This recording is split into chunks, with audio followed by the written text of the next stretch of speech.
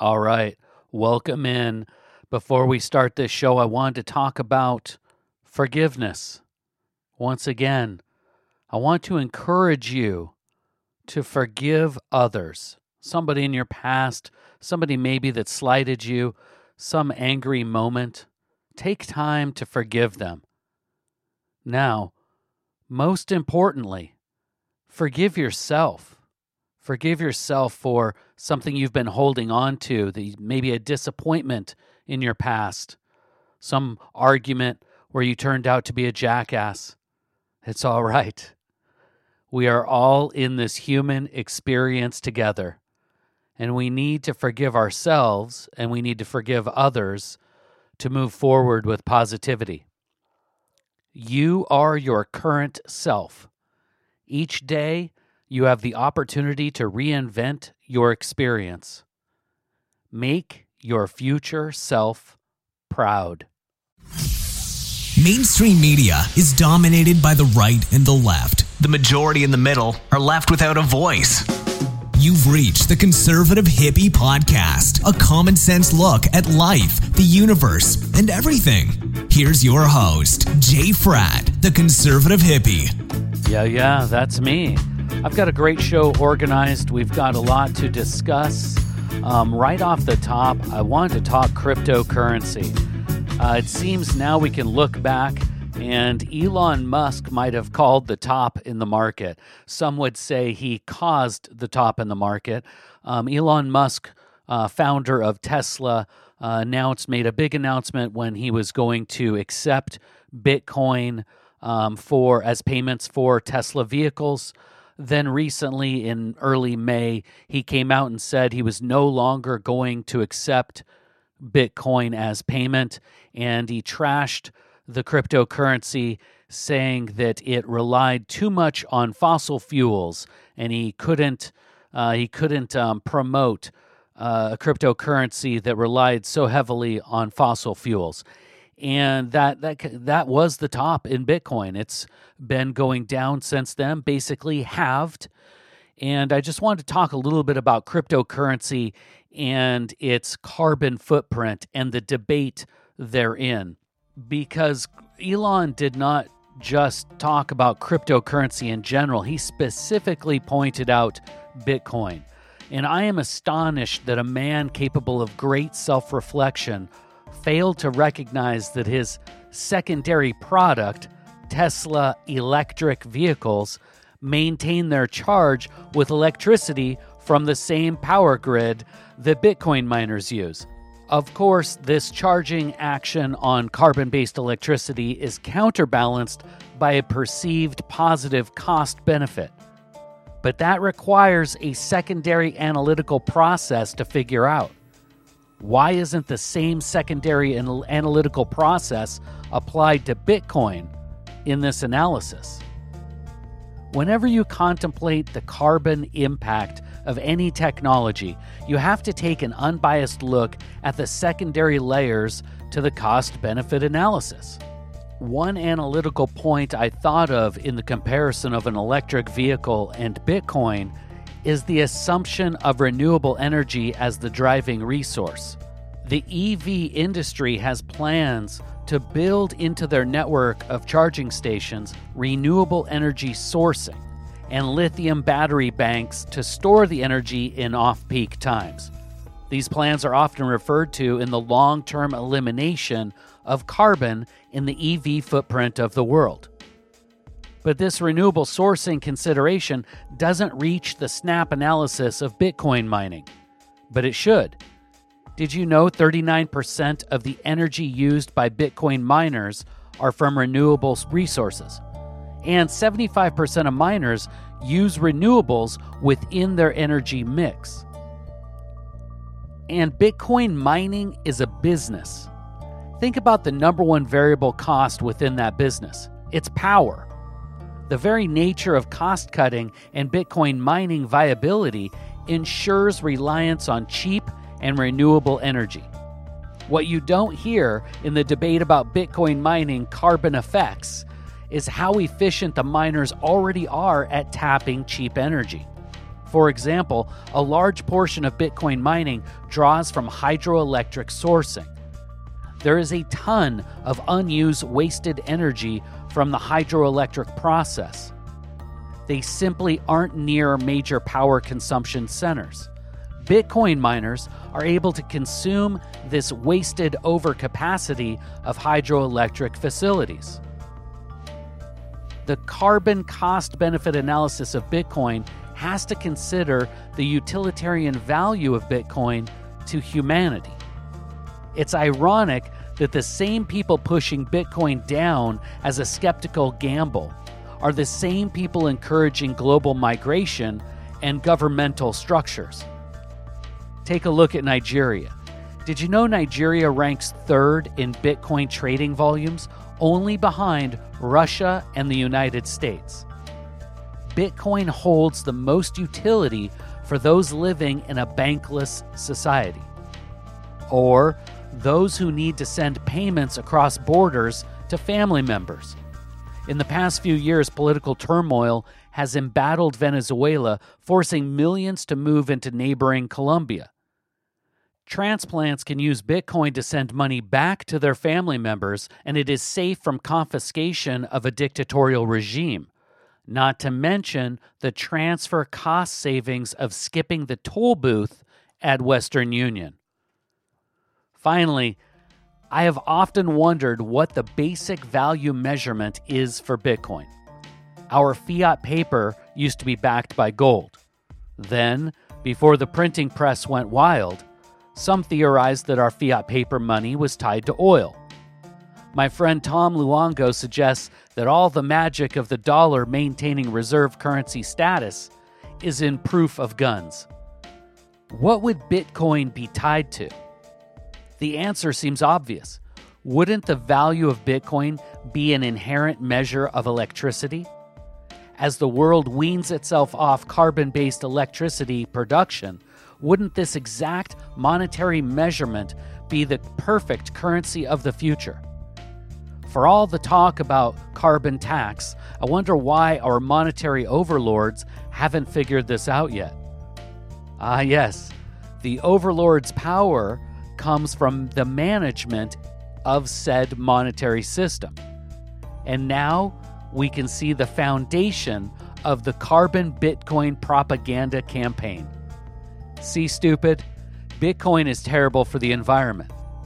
It can't be a viable monetary structure for humanity. Get it now? Lawrence Wintermeyer wrote a great piece in Forbes magazine looking at the carbon Bitcoin debate. He ended his piece with these words. Perhaps super genius Elon should read them. And I quote, "If you are interested in engaging in the debate in the global community of digitalists and policymakers, I suggest you use reliable facts to make your case. It is perfectly acceptable to come down on either side of the debate, but make an informed case. Spouting rhetoric from the last thing you read in social media or the gutter press, or from the last talking head you listened to in media land, is not submissible evidence in this global forum and makes you look like a Luddite." Perhaps Elon Musk needs to look a little bit further into Bitcoin mining and the carbon footprint, much like he has every day when he makes his case for Tesla electric vehicles. And we won't even get into the lithium mining process, where it's processed, and how we're extracting lithium from the earth, and the impacts of that on the environment. I know Elon doesn't like to discuss it. But before I finish with this block to open up the show, I love talking about cryptocurrency. I love learning about cryptocurrency. Something I learned recently, maybe known to many, but we all need to remember as we become crypto experts, only 1.5% of the globe is actually holding Bitcoin. So we are at the very, very beginnings of this early adoption. So one thing I learned as I was looking into why the price of Bitcoin affected the carbon footprint of Bitcoin, I discovered that all of the power consumption is in the mining. Often experts in cryptocurrency will use the term hashing in two different ways. Hashing power of crypto miners because they need to verify all of these transactions, and it's a race to do that. And then when you use your Bitcoin, each transaction needs to go through this hashing process. Well, I kind of always thought of those two things as the same thing, and thus power consumption. And power consumption being used for both things. Turns out I was mistaken, and I learned a little bit more. So as the price of Bitcoin goes up, why, when we reached 60,000 and we stayed heavy, we stayed steady between 50 and 60,000 for a long while with Bitcoin pricing, more miners came online because it made the price more attractive to set up their mining operations. And that's where this power spike, this power consumption, this carbon footprint debate comes from. When Bitcoin reaches that price, more miners come into the field. The hashing of everyday transactions and using Bitcoin, like I'm hoping more and more people start doing with the cryptocurrency, that does not affect the carbon footprint. That's all just done in the digital space, already existing networks. But I do find it interesting that so the price goes up, so more miners enter the field. What I find terribly interesting, and I was talking with Sean Cover about this, that I would love to learn more. I'd love to hear stories of failed Bitcoin miners. You see, it's not just everything to go and set up your computer infrastructure and to start mining and whiz bang, you're a success. You're able to mine Bitcoin. It doesn't work like that. It's actually a competition. All these miners are competing to be the fastest, to be the most efficient at the hashing process. Because the ones who are first, the ones who hash the most, they earn the Bitcoin. Therefore, in some ways, I almost think that if the price can rise and stay steady at $50,000, $60,000, and we see all these miners come into the field, wouldn't you eventually see these miners drop out? Now that we've seen the Bitcoin price halved and we're down in the 30s as I do this podcast, how many of those new miners that entered the space are no longer, the price metric, the price point, no longer fits their business model that they set up their warehouses of computers? I almost think that this competition, this business competition, in some ways would have a self-vetting. It would almost limit the carbon footprint eventually, as people would learn that you can't just throw money, open up warehouses, set up computers, and mine Bitcoin successfully. The more failures that happen, the higher the bar of entry into that space. Therefore, at some point, there's going to be only a few Bitcoin miners, right?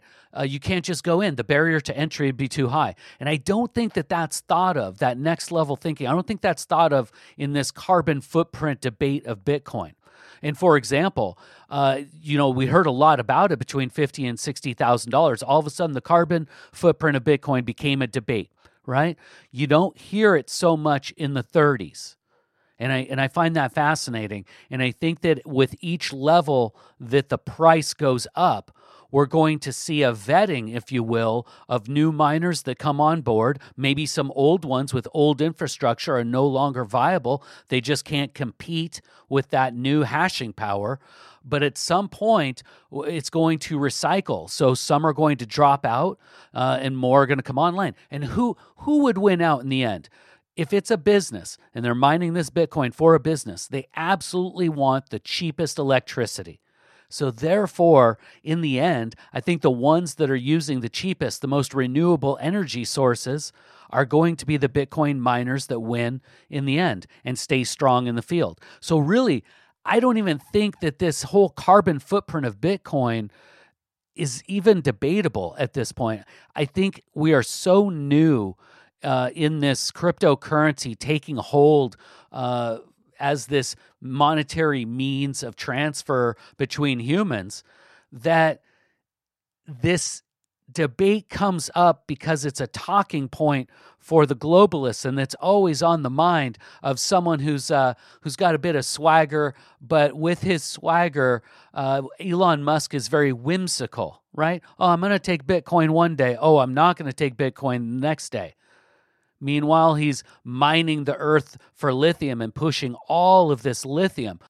I believe the carbon footprint Bitcoin debate will disappear at some point. I think there's too many metrics, too many layers of benefit to Bitcoin, too many arguments that display the efficiency of the currency. Keep in mind, we haven't even got into the carbon footprint of monetary systems that Bitcoin is going to replace. So, let's just settle down when we're always reaching for a debate to decide what's good and what isn't good for the earth. I guess it's healthy to have the debate, but I think that this one is hands down in favor of Bitcoin. It's the tweet. It's the tweet. It's the tweet. It's the tweet. It's the tweet of the week. It's the tweet of the week. It's the tweet. It's the tweet of the week. All right, so juicy. I mean, hypocrisy in our bureaucratic and political class we're never short supply. But at Justin_Hart organized and found a gem in the rough. CDC hypocrisy and false panic. CDC Director Rochelle Walensky recently sounded the alarm bells with panicked words regarding our near-future struggle with COVID-19. How many times have we heard about our near-impending doom in this past year? Clearly, these are smart people, but what is the underlying agenda when time after time our medical bureaucratic leaders fail to acknowledge when they have been wrong or led us astray? It's bizarre to see them continuously push forward without self-reflection. But hey, you can't turn down the opportunity to throw out a first pitch, right? Priorities. Let's get to these sound bites. The first sound bite comes on March 29th, where our CDC director goes off script. I'm going to pause here. I'm going to lose the script. And I'm going to reflect on the recurring feeling I have of impending doom. We have so much to look forward to, so much promise and potential of where we are, and so much reason for hope. But right now, I'm scared. Oh, she's scared. She is shook. And she makes a point to say she's going to go off script. Don't you pay attention to her eyes as she looks down and reads part of her statement after she goes off script. Well, go figure. Maybe she should have put a timeline or time frame on her fear and how concerned she was for our country. She is the CDC director, right there going off script to say how concerned and panicked she was. Well, how did it turn out? Well, let's see what she was doing 2 months later on May 29th. Won't you please welcome the 19th Director of the Centers for Disease Control and Prevention, Dr. Rochelle Walensky.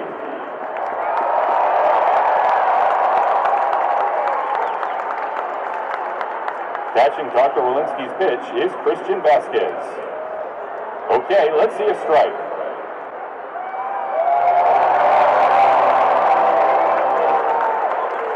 Thank you, Dr. Rochelle Walensky, for all that you and everyone at the CDC does to protect our safety, health, and security at home and abroad. There she was, not explaining how wrong she was to be panicked and full of fear 2 months previous. Nope, without a mask, to a full capacity crowd in Boston, she was throwing out the first pitch. Just a great reward for a great public servant.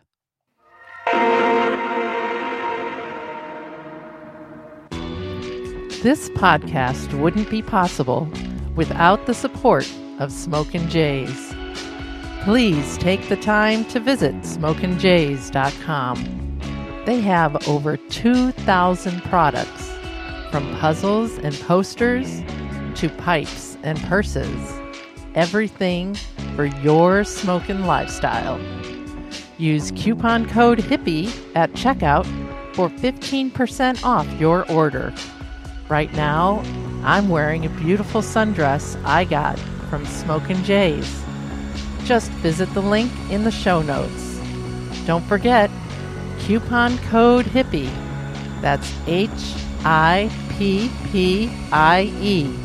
for 15% off and to support this podcast. Of course, right now the audit is going on. The forensic audit is going on in Maricopa County in Arizona. And a lot of Republicans are pinning their hopes.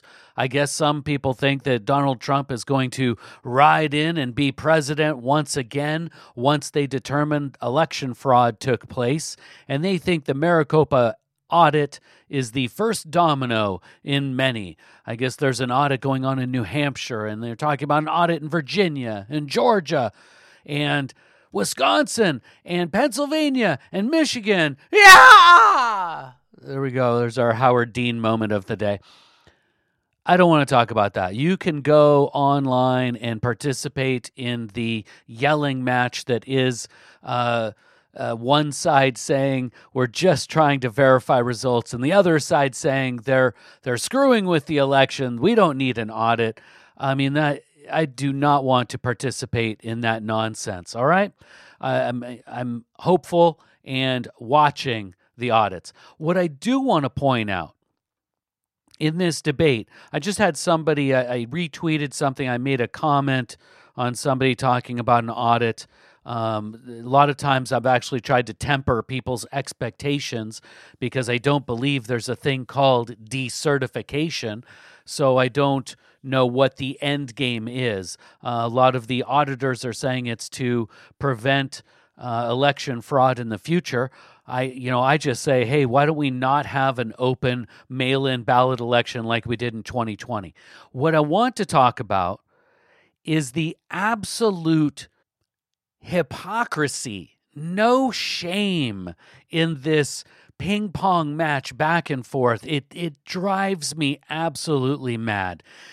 And the thing that I notice is it goes beyond some sort of partisan politics where you can understand their narrative from their particular slant, right? We've always heard of the spin room.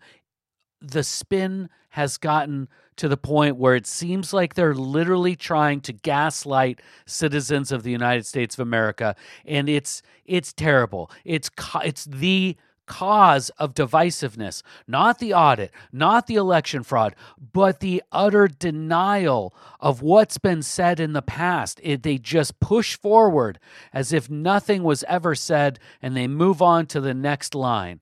I wanted to share with you some sound bites from 2018. We recently I actually held a demonstration for my colleagues. This is Kamala here at the Harris, Capitol, where Vice we President. brought in folks who, before our eyes, hacked election machines. Those that are being used in many states, but are not state of the art from our perspective. We're very Amy concerned Klobuchar. because there's only 3 companies. You could easily hack into them. It makes it seem like all these states are doing different things, but in fact, 3 companies are controlling that. 43% Democrat. of American voters use voting machines that researchers have found have serious security flaws, including backdoors. These companies are accountable to no one.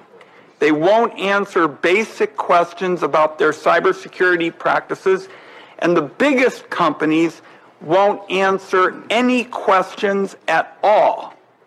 5 states have no paper trail, and that means there is no way to prove the numbers the voting machines put out are legitimate.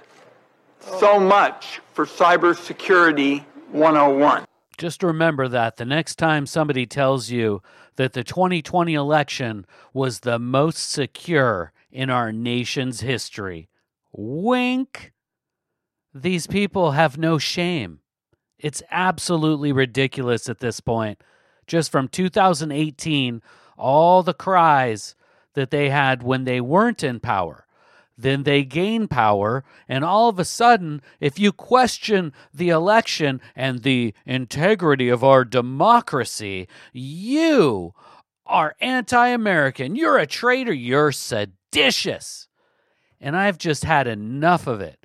So you remember, if you're out there and you're a Democrat, you're a proud Democrat, maybe you're a social Democrat, whatever, libertarian, cool down the rhetoric. And what we have to all look at are these charlatans that are supposedly elected by us, and they represent us. And it's clearly just a game. It's clearly just a game. It's just a power struggle. It's just a ping-pong match of hypocrisy. The way people are being shut down for their legitimate concerns and their support for normal process, aka audits to verify results, it's just disgusting. And I'm tired of it. And I wanted to put those sound bites in there. I'm an accountant by trade. Audits are a normal mechanism to verify results. I was talking with somebody the other day, and we both came to the conclusion audits should be done. They should be random, and they should be mandatory, not just at the federal level, but at the state, county level. Audits should be commonplace. But let's move on. I will leave this segment with 2 glorious sound bites. Yet, CNN continued to push the narrative that there is no evidence of voter fraud. I can tell you that what the data has shown overwhelmingly is that this was the most secure election in American history.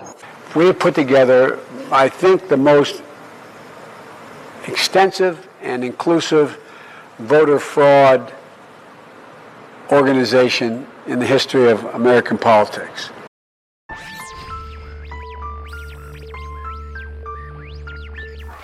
This is John Devon, the Foundation. I want to encourage you to spread the love and share the Conservative Hippie podcast. We are building this community one person at a time.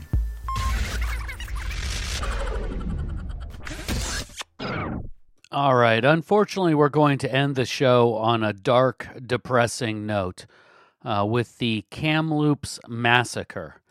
215 bodies of children found in a mass grave in British Columbia this past week. They were discovered with ground-penetrating radar on the property of a former residential school for Indigenous children. Residential school is a very nice phrasing.